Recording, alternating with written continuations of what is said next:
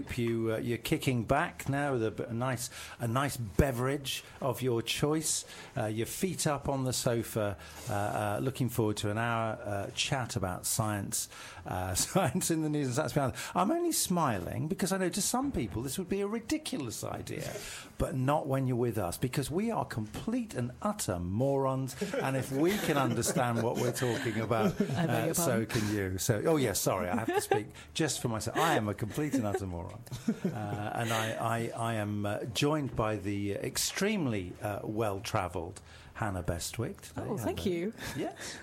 Where did that come from? Well, I was just thinking, where were you talking about last week? Oh, yes, Madeira. Oh, of course, yes. Madeira, of course. there you go.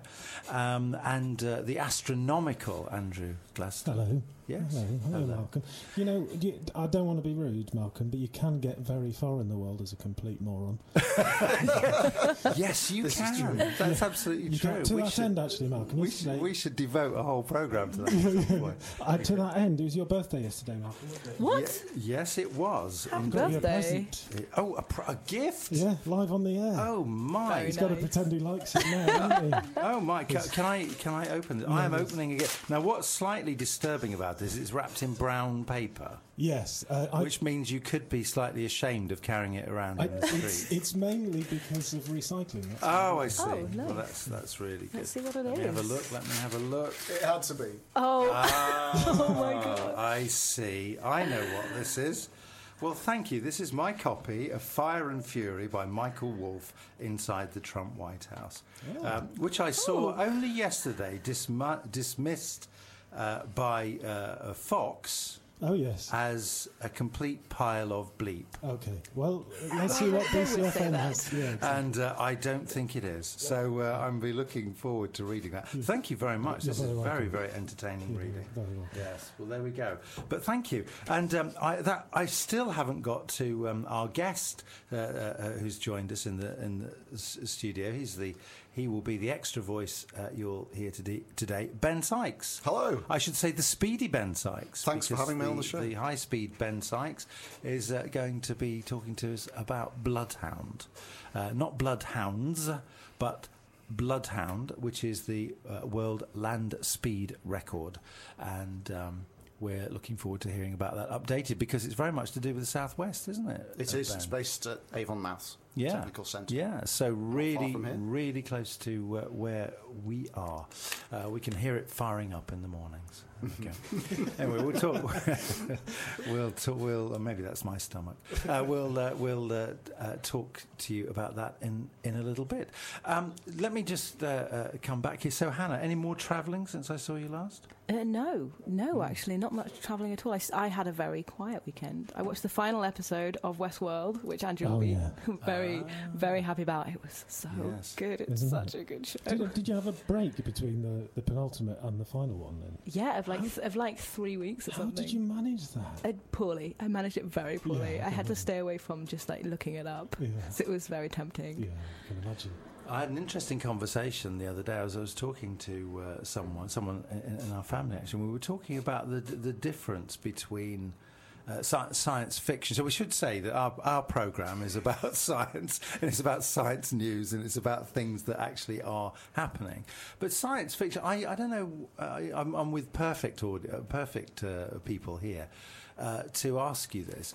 I sort of distinguish between science fiction and science fantasy, in the sense that science fantasy is about stuff that's just made up, and science fiction is about, this is in accordance with the laws of science, and this, even if we can't do it now, we might be able to do it in the future. And so, is that how you guys look at it?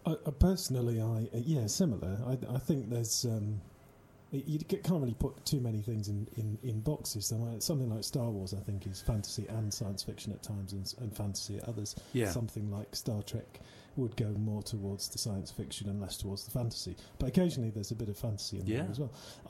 I kind of like the hard science fiction definition, where it's everything in it has to be based on hard science, proper science. Something like Ex Machina, for example. Ex Machina, good example. Gattaca, The Martian, something like that. Yeah, just I love that kind of stuff, but I also love totally fanciful nonsense, really. Yes, indeed. Yeah. There's no reason why you can't enjoy that, but there are interesting distinctions between those things. So, and Ben, science, and it's not science fiction now that we're going for this 1,000 miles. Is it still 1,000 miles? It's still 1,000, or yes, in new money, 1,600 kilometres per hour. So let's be clear then. So the land speed record is currently what? It's currently 763 miles per hour. That's far. You get downtown in Bristol. That was set way back in '97. Was it really? And it's stood since then by the very same driver, Andy Green, who's going for the new. Where did he do that? So he did that in Black Rock Desert in the US. Right. Okay. And so we're going for 700 and 750, that sort of. So sorry, you just gave a precise figure, which I instantly forgot. So ultimately, the Bloodhound project is going for 1,000 miles per hour. Yeah, so it's up to about 250 miles an hour. It can actually, it's designed to do about 1,050, so it can go beyond 1,000 miles an hour. But they're going to do it in stages. And the very first stage of that happened just back in October down in Newquay. Well, look, I'm going to catch up with you about that, about where we are with it. But I need to recap, first of all. So going really fast, this is something that human beings like to do. So setting records, this is a very human kind of thing. To go the highest, to go the deepest, endurance records and so on, go the fastest. But this actually has the idea of going at 1,000 miles an hour or more on land has a bigger purpose, doesn't it? To just getting some kind of record in the Guinness Book of Records. It does. The engineers involved in the project consider that this might be the ultimate speed you can do with a car on land. And the engineering challenges are such that completely new ground has to be broken with science and engineering to do this. And so they're using the project primarily as an educational exercise, particularly it's all about inspiring a new generation of children, and particularly girls, into science and engineering careers. Right, okay. And do you have any figures about how many people have actually got involved in helping to create this record? So the crowds that attended the first runs were 3,500 on each day, but the wider membership of Bloodhound is in the tens of thousands. Right. So these are the observers, so like 3,000 or so people turned out on each of the 3 days. So where were they doing these runs, these trial runs? So the runs were at the end of October. They're in Newquay in Cornwall, at the old RAF St Morgan airfield, which is where one of the Nimrod squadrons used to be based. I know RAF St Morgan. Yeah, well, it's now a civil airfield. Newquay Cornwall Airport, I think, is the official title, but it has one of the longest runways in the UK. That's a good job, isn't it? And being very quiet, it was the only option for any kind of test run in the UK. Quiet no longer. Indeed, I think they could have. The only longer runways are at Heathrow and Brize Norton, but they're not going to shut those, are they? For an hour and a half. No, they're not. So the way you get a car to travel at that kind of speed. I mean, I understand that it's very, very similar to the problem that we had when Jack Kennedy said we're going to send a man to the moon, his words, by the end of the decade. He said that, I think in 1961, something like that. No one knew how to do that. And it's the same with this, isn't it? That there's some technology that we just don't have, and we don't know. That's right, how to do it. It's the combination of thrust that's required to break through that barrier, because friction, bit of science here, friction increases at the cube of velocity. So the faster you go, the stronger the drag. Right. And at 1,000 miles an hour, it's estimated that Bloodhound will create 20 tons of drag. Right. So it needs 21 tons of thrust to overcome that. And the way it does that is by combining the jet engine of a Eurofighter Typhoon with a rocket. Yeah. Wow. So a hybrid fuel rocket, and the two together they're designed to get Bloodhound through that 1,000 miles per hour barrier. All right. So where are we now then? Are all the bits in place? Is it just a matter of meeting schedules? It's a matter of continued testing and upping the speed. So the test runs were successful beyond the Bloodhounds team's dreams, really, in Newquay, because they hit 210 miles per hour. They tested the brakes, they tested the steering systems. The car's bristling with 500 sensors. They've got a wealth of data to pour through. And they've got a functioning vehicle. Bloodhound is go, essentially, is the PR line, if you like. And so now this year, they're going to South Africa to push on with the jet engine only at the moment, and work towards incorporating the rocket perhaps next year. But this year in South Africa, they shall go to a salt pan called Hakskeen Pan. It's right in the northwest corner of South Africa, just in a little pocket sandwiched between the Botswana and Namibia borders. And there's a 12-mile-long salt pan that's been cleared of every stone down to about the size of a pinhead. It's flat. That would terrify me. It's hard, it's perfect. That would terrify me, because you imagine some bird just, flying over and just dropping something on there, or a twig or something, You think, how on earth do you keep it clear? So this is where they've enlisted the help of the people of the North Cape. So there's huge enthusiasm in South Africa for this. Yeah. And it was a team of locals who first cleared this 12 miles of track, about 300. Yeah. And they've been keeping it clean ever since. It's not going to take a car travelling at 1,000 miles an hour to cover 12 miles, is it? We could do the maths now, but it will be. It will run. It will get to 1,000 miles an hour in 55 seconds. Yeah. But then Andy has to slow down as well. Yeah. And meet the refuelling and checking team. Yeah. Within that 12 miles, turn the car around in an hour, and do it again because of the rules of land speed world record making. Right. Okay. You have to do it twice. That's right. Amazing. And so, what is the procedure then? So you've got to the car has to cover. Does it have to cover a certain? So the length? car, it's not about distance. The car, you just have to have as long a track as you can possibly have. The car has to accelerate to 1,000 miles an hour. Yeah. Safely. It goes through a measured mile. So there are officials from the FIA who will be monitoring this. Goes through a measured mile. Then Andy has to decelerate safely with braking and air parachutes, and stop precisely where the recovery team is. They then have to refuel the rocket and the jet engine, run checks on the vehicle, turn him round inside an hour, and put him back through a second measured mile so that the FAI officials can produce an average of the speeds through the measured mile, and that's how you nail a world land speed record. Wow, incredible! And the team have done this before in '97 when they hit 763. So they know what they're doing. Yeah, pretty much the same team. And you say Andy Green is the pilot. Who is he? So Andy Green is a former RAF fighter pilot. What Armstrong called the right stuff, definitely, and was recruited to the project through a very rigorous competitive recruitment process. And I've met him, and he has incredible self-control, and he needed that in Newquay because he's in such a powerful vehicle. He could have gone way past 210 miles per hour at Newquay.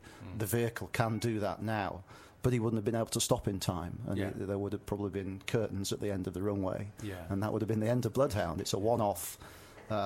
If he were to write it off, there's no coming back. So safety is paramount, and he has to be off the throttle, or he had to be off the throttle at Newquay precisely the right time to stop overshooting the runway. Very brave. Can I just ask? You said that they're specifically focusing on women in engineering, trying to get girls involved. How are they doing that? What have they been doing to focus on girls? So they've been there is an entire education team based out of Avonmouth that are going around schools, and they are using female ambassadors. So Jess Herbert is a female ambassador from Rolls-Royce, and she's been doing a lot with the education team to help inspire young girls into considering engineering and science careers. Yeah, so they're going around or sort of starting the conversation with, this is Bloodhound, it's going to go this fast and we work on it sort of thing? Or? Yes, and they actually take a modelling team out with them, and they get kids to build their own rockets and test fire them in the playground. It's an inspirational team when it comes to sort of talking to kids about science and engineering. And just following up on what Hannah's asking there, there's a story around, I think it's on the BBC News website at the moment. It's not news, it's not hard news, but somebody's done a feature. And they're saying that of British engineers, only one of those in 10 is a woman. Correct. And so this project has said, as its stated aim, it wants to bring more women in. You've said that there's somebody there in place who's working on this, but do you think it's been successful? Because the reason is that part of the criticism of this has been very much a sort of male, sort of testosterone-driven project. I can't provide you with specific figures. Yeah, figures on girls going into engineering, but the overall figures of children who have signed up for GCSE courses in science, the education team have got some hard figures on that. So they've got a few metrics on the number of children that have been inspired by Bloodhound to take science and engineering. So it will have gone some way in meeting that. So it's certainly having impact. Yes. Yeah. Bloodhound, which is being designed and built in Avonmouth down here in the southwest, and we've got Ben Sykes with us. But Ben, why are you talking about this? Because you need to tell us what your involvement with it is. So I made a film with Hannah, in fact, on the Bloodhound project as part of our masters in science communication. At UWE. So this was back in February, March last year. And my career aspirations around doing this Masters were to set up as a freelance science writer and communicator. Right. And I ended up freelancing for Bloodhound throughout October when the test runs were happening down in Newquay. So building on the knowledge I'd gained from our Hannah and my research and the rest of our team for that film, I was able to chip in for them, and so I've kind of become quite knowledgeable about these things when you're involved. And the passion comes through. That's great. So tell us about that test, because it must have been very emotional, seeing everything come together. It was. It must have been emotional for Richard Noble as well, because that's the first time he'd seen the vehicle. He's the man in the flesh. He's busy. Richard, just to say Richard He's Noble the director of the Bloodhound project. Yeah, he's busy chasing all over the world trying to get sponsorship. So this was the first time he'd seen it. But the ground shook. The power of the jet engine and the afterburner as it achieves 210 miles an hour inside 8 seconds is quite hard to describe on radio. You need to see the videos on the Bloodhound website and with sound turned up, because it's quite spectacular. Yeah, and actually that raises an interesting question. So if anybody listening to this says, well, I want to know more about this, and I want to know, well, is there some way I could get involved or whatever?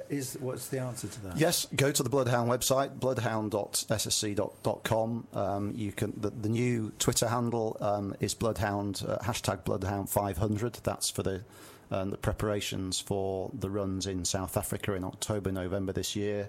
You can sign up for newsletters. You can become a member. There are various grades of membership. You can support the Bloodhound project. So okay, all right, thank you very much indeed. So now, how's this for a segue? The one thing you won't be doing when you're driving the Bloodhound is drinking. You won't be drinking alcohol. That's a really bad thing to do. What about that? Chris Evans said, it's best not to make a link than a really terrible link. There we go. I've just broken that rule. You've ruined it. Yeah. So that one of the stories is that we wanted to talk about that's going around today is that alcohol actually can cause irreversible genetic damage.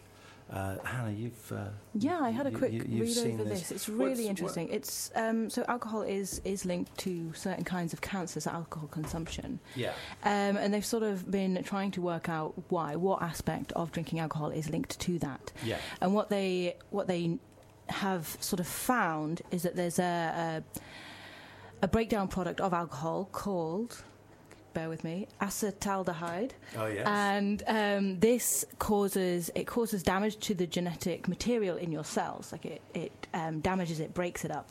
Yeah. And you have two-step process, which sort of is in place in most people to reverse that damage that's caused. The first one is that the product is cleared away from your blood, and then the damage itself is repaired in the cells. But if you, in the experiment, they genetically modified mice to have a defect in one of those steps, and they found that if you've got a defect in the first step of clearing away the product, the damage to the cell, to the genome, lasts much longer. Right. And damage to a genome can result in cells behaving abnormally, which is also a way that cancer arises, is that they multiply too quickly, or they're uncontrolled in their the way they duplicate themselves.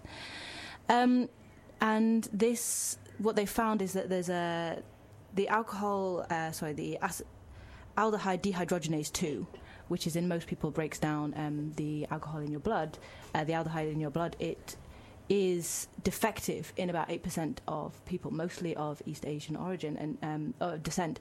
And that could explain why there's higher proportions of like esophageal cancers, which alcohol is linked to, in countries such as China, where that the defect in the first step is more prevalent, slightly more prevalent in those populations.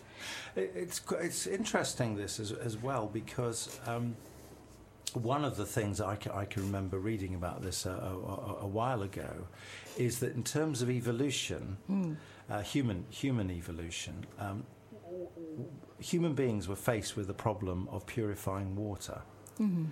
So because water famously carries bugs, and if you live in any kind of large gathering of people, there's a risk of pollution. Yeah, disease and things. And so what are you going to do to keep the water pure?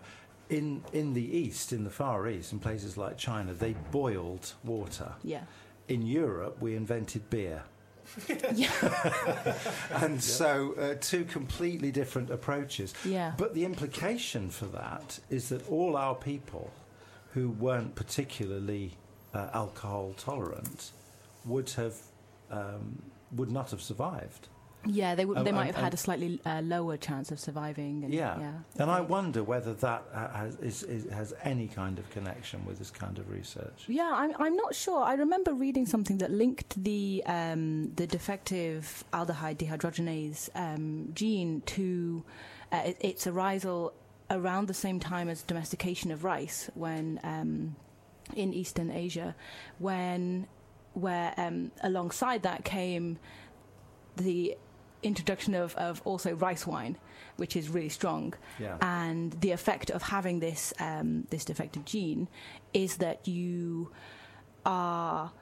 become very hot, you flush, you sweat, and being drunk is a really, really, like even slightly drunk is a really uncomfortable experience. Yeah. And there was in the article that I read a long time ago, it was a speculation that the gene had arisen as almost like a deterrent to alcoholism. Because it just makes it a really nasty time, just having a drink. I don't know if that's the most prevalent theory at the moment, but it was a few years ago when I was at uni. Yeah. There's the report that I've been looking at says alcohol consumption causes around 4% of cancers in the UK, or around 12,800 cases each year. Just 1 pint of lager or a large glass of wine a day significantly increases the risk of throat, mouth, esophageal, breast and bowel cancer. But there is no evidence that drinkers are at a substantially increased risk of blood cancer, say experts, despite the new findings showing that drinking can alter the DNA in blood stem cells. Yeah. So, how much do you drink an evening? I tend to have a glass of wine in the evening, but not every evening. And I quite often go a couple of days, I won't have any alcohol at all. When I was younger, I used to drink quite a lot more. It would be perfectly normal for me. What am I going to admit to here? Triple this. Well, I can remember when I got into media. I had a whole career in media. I got into the habit of drinking at least a bottle of wine a night. Yeah. Which is so easy to do. I feel terrible when I drink. Yeah. Yeah, when I was in Madeira, we had this drink called poncha, which is like a traditional local drink with some orange peel and things like that, but it's got some alcohol in, some spirits. And I flushed red, I felt sweaty, I didn't feel drunk or happy, I just felt very, very uncomfortable. So I wonder if maybe I have this gene as well. Yeah, I'm in that group of people. I don't think I've ever had a hangover. Really? I should have. I envy you. I should have had a great many. Yeah. And there's a story about Richard Burton, the actor, the one who was married to Elizabeth Taylor, and he said that one day he just woke up having been a famous drunk, woke up one day absolutely desperate. His eyes were red, he felt ill, he got a pounding headache, he thought he was going to die, and the doctor came to see him and said, "Congratulations, you have a hangover." It was the first one he'd ever had. No one would have believed. But Hannah, I'm going to ask a really stupid tangential question. So you said the domestication of rice, and in my head, there was rice running wild. People went out with packets, put it in, and then brought it into the house and kept it under control. It. What did you actually mean? Oh, sorry. Yeah, that's a really good point. The learning to farm it, to make agriculture from it. So I think wild rice is different to the rice that we generally associate with what we'd buy in a supermarket, like long grain white rice. Yeah. It's different. So we would take a wild specimen and then over many years and generations breed it to be what we actually want it to be and then farm it. And that process of farming it is the domestication. Modified, is it? Yeah, you might say. Yeah. You might say. Gosh, here's a thing. Who knew? Let's do another news story, because I know that Ben you're about to write a blog in your new role as a freelance science communicator, all about sleep. And, of course, there's another connection. So we've been talking about our health as related to alcohol. You're highlighting, sorry, you're not a sleep researcher, I know, but you're highlighting research which basically says sleep is incredibly important. It's kind of odd, isn't it, in our macho age where, people saying, yes, I just survive on 3 hours of sleep a night is seen as kind of, the mark of a warrior. Actually, that's not smart at all. It's not. Actually, what 20 years of sleep research is now revealing quietly is that triangle of health, diet, exercise and sleep, is dominated far more by quality of sleep than we ever realised. You can attend to diet and exercise, but if you don't attend to sleep, it will amount to nothing because of the kind of gene expression changes that go on in your body when you're sleep deprived over an extended period of time. And of course, in Western society, we're all four of us here probably sleep deprived to some extent. Yeah. It's just a kind of epidemic of Western culture, isn't it? Yeah. Are you a good sleeper, Andrew? I do like to sleep. Yeah, that's for sure. But I was just going to say, if some of the children who are just arriving home from school or on the way home from school are listening to this, then do pay attention, because it's important that your parents sleep at night. So when you're thinking of calling out in the middle of the night and you could just turn over and go back to sleep, choose to just turn over and go back to sleep. Is this about anything in particular, an experience of yours? Or not anymore. No, my little Lyra Bear is an excellent sleeper. Good. So, thanks, Lyra. I'm one of those very annoying people who gets into bed, shuts his eyes, and goes to sleep. And yeah. What about you, Hannah? I sleep a lot. I need at least 9 hours, otherwise I'm no good to anybody the next day. Right. I can't really function on 8. You're so good. That's what the researchers say exactly is needed for everybody. Yes, nice. And what about you, Ben? Are you practicing what you're preaching? I need 8. I can get by on 6 for a few days before I get very grumpy, I think. So, but I do need 8, and that's what the sleep researchers are saying. And there's a great book out called Why We Sleep by Matthew Walker.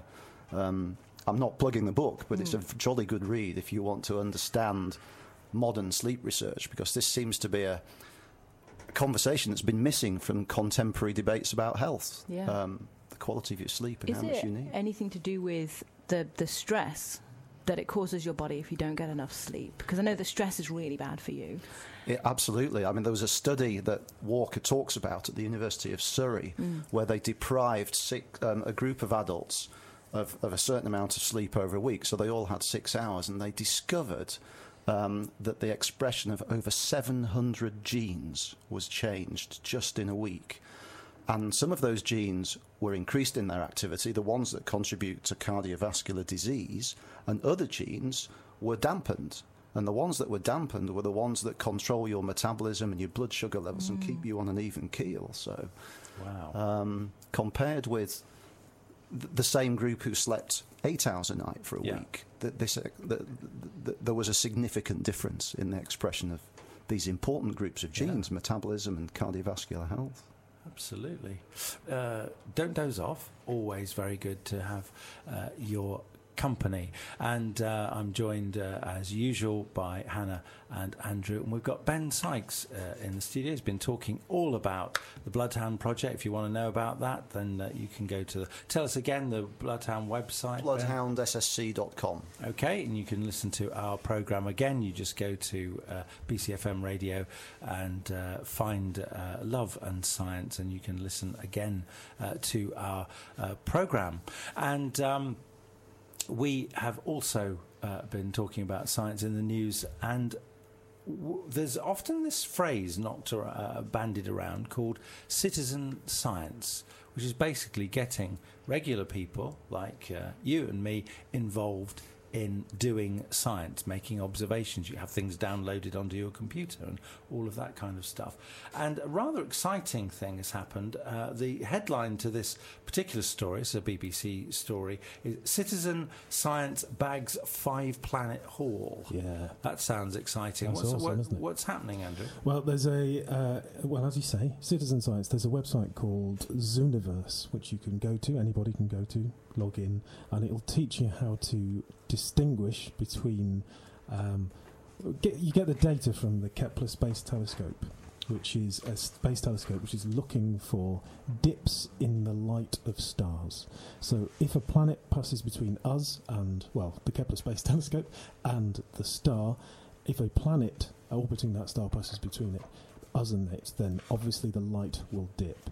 Now the thing is that there's an awful lot of data. So what they do is they send this data out to the Zooniverse project, where I don't know how many people it is who are using it these days, but it's thousands of people who are on this website flicking through images, really, of this data from the Kepler Space Telescope, and they are teaching themselves, using the website, to be able to distinguish between what's just a noise bit of data and what is actually an exoplanet passing between us and the Kepler Space Telescope. Now, people using that piece of software, that Citizen Science website, have discovered a 5th planet in a system which they'd already discovered 4 in. So there's a 5-planet system. So there's a star, a sun, with 5 planets going around it, which has been discovered not by scientists. It's been discovered by the Kepler Space Telescope, so we can't just say scientists had nothing to do with it. Yeah. But scientists and engineers made that. Yes. And of course the website. But people like you and I, like everybody listening, could be, if you go to Zooniverse, you could go and find planets orbiting other stars. Now, this particular system is particularly interesting because the planets orbit in what's known as I'm going to look up the words because it's maths, and I don't really do that. A resonance chain. Okay. Don't worry too much about that. What it means is that the nearest planet to the star orbits at let's say 1 speed, and then the next one at 2 speed, and the next one at 3 speed. Do you see what I mean? That there's a correlation between those. But the 4th and 5th ones don't do that. Now, the way that orbits work, you would expect that the 4th and 5th would continue that sequence, but they don't, which suggests that there are other planets that we can't see yet, may well find in the data, which are affecting the orbit of that 5th planet. So there could be even more planets than this. The other thing that's particularly interesting is we like to think that we know what we're talking about with planetary formation. We think about gas and dust in a fairly chaotic state in the early stages of planetary formation in a planetary system, and coming together and forming planets, which then sort themselves out into some kind of orbit. Now, if that is the case, which it probably is, let's not get too ahead of ourselves here, but you wouldn't expect necessarily to see a system which is as closely packed as this one is. So it's raising questions about how planetary formation is in the universe. The one thing I would say is there's so many planets, there's so many stars. Even if it was completely random, surely one would be like this. Yeah, there's enough possibility, potentially. So the site is called Zooniverse. So can you actually just look it up and say, I want to sort of sign up to this? Yeah. It's do you do it yourself? I have done it. It's kind of don't tell anyone. But what is a really good thing to do is to sit watching reruns of Star Trek on Netflix or something like that, and just with your laptop in front of you, just flicking through. You've seen the Star Trek before, you don't need to pay too much attention. Just flicking through these images, and then you could, whilst watching Star Trek, discover a real planet orbiting another star. Wow. Nice. That is cool. I know how to live. Yeah, you do. Living it up. You certainly do. All right, well, we'll jump from that. I mean, I'm going to do this. I'm going to go home and do this, because I'd love to have a planet called Malcolm. Don't you think? Just Malcolm out there. Wouldn't that be a great name for a planet? Planet Love. Planet Love, yes. Oh dear. Well, I'm sure that's an episode of Star Trek somewhere. That would create a lot of confusion. Goodness me. So let's go to another story. We'll jump back to some biological stuff here, because it's all connected. Orangutans, apparently, who are extremely intelligent primates, have been observed using the same medicinal plants as humans to treat joint pain. Yeah. This is a story which we've first seen in The Independent, but I'm sure it's carried in various places. This is fascinating. So we're beyond tools. We're now talking. We're now talking medicine. About medicine. And it's distinct as well, because they so the orangutan get this plant, the leaves of this plant, whose name I'm not going to try and say, and it chews it and then uses basically the spit that it's generated chewing this to rub onto its muscles to soothe the pain, and it doesn't then swallow the leaves, so it's not like a byproduct of something else that they're doing. They spit the leaves out and get rid of those. What they've had is they've taken almost 20,000 hours of observational data over 15 years from the Sabangau forest in Borneo, and they've seen 7 instances of I think it's mostly or exclusively female orangutans doing this behavior of self-medicating with these plants, and it's amazing. Because we know of other primates using tools to break open food, things they're trying to eat, or to get insects out of their burrows, but we've never seen them use a kind of medicine before. And they think that it's mostly the female orangutans to soothe pains that come from carrying the extra weight of an infant, and that's why they think it might be specific to the females as well. Yeah. That's absolutely extraordinary, isn't it? Yes, it's... they say that self-medication has only been observed 7 times. Yeah. And on one of these occasions, the team studying the animals was able to capture it on camera. The footage, as you say, showed a female orangutan called Indy applying the plant-based lather, so they make it into a lather, to her upper arm. There's something really beautiful about that. And of course, opens up a whole area of anthropology as well, as to whether we've learned from animals, and animals have learned from us. Yeah, and it's because I don't know whether or not it's specific to one, if there's a subspecies or one particular area. It could be read even as a kind of cultural thing. If like some areas the orangutans don't do this, and only in one area they do. But of course they've got a lot of data to work through about that, and maybe we'll hear more about it in the future. It is. Sorry. I was just going to say it's really nice to see things with fluffy orange hair being clever about science. You just get that one in quick. Yeah, so we know what goes. Get your political comment here on Love and Science. And it's great. We've got John Ford with us, everybody. Hello. Hi, John. Nice to have you. Stay tuned, because after the news, that's if we play. By the way, I didn't get to apologise. Because of we had a problem. The show, we didn't hear the news from Sky before. Maybe we will this time. John's magic may cause that to happen. But stay tuned, because after the news or whatever is played, John will be here getting Bristol home. Hello, news or whatever. Yeah, or whatever it is you do. Or whatever. No one really knows what you're doing here. Sorry, Karen. What did we miss? Yeah, what did we miss? This day in 1969, this is one for Andrew actually, the first docking of the 2-manned spacecraft took place between the Soviet Soyuz 4 and Soyuz 5. This day in 1969, wow. First time. Yeah. And it was the first time that men had gone up on one spaceship and came back on another. Oh, okay. Cool. I didn't know that. Yeah, cool. We still don't do that much these days. No, we don't. No, this day in 1759, what opened in London? Any guesses? An institution still open today. People still go there. The Royal Institution? Nope. Close, but no cigar. The British Museum. Ooh. Opened on this day in 1759. Do you know who established it? Somebody called Robert... No, I can't remember. Well, it was established when King George II gave his royal assent to an Act of Parliament, apparently, to acquire the collection of Sir Hans Sloane. Oh. As in Sloane Square.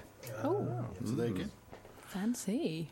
Well, because they designed them like churches, apparently, museums, because they wanted to establish them as, these are the new places. Science is the new religion. I'll tell you one other thing that happened on this day as well, in 1999, kind of science-ish, but it was in Boston, in Massachusetts, in America, that a molasses processing plant. Given, this was getting on for 100 years ago, 99 years ago, an immense vat burst, flooding its contents onto the street of heavy molasses. Ooh. It killed 21 people and injured 150 people.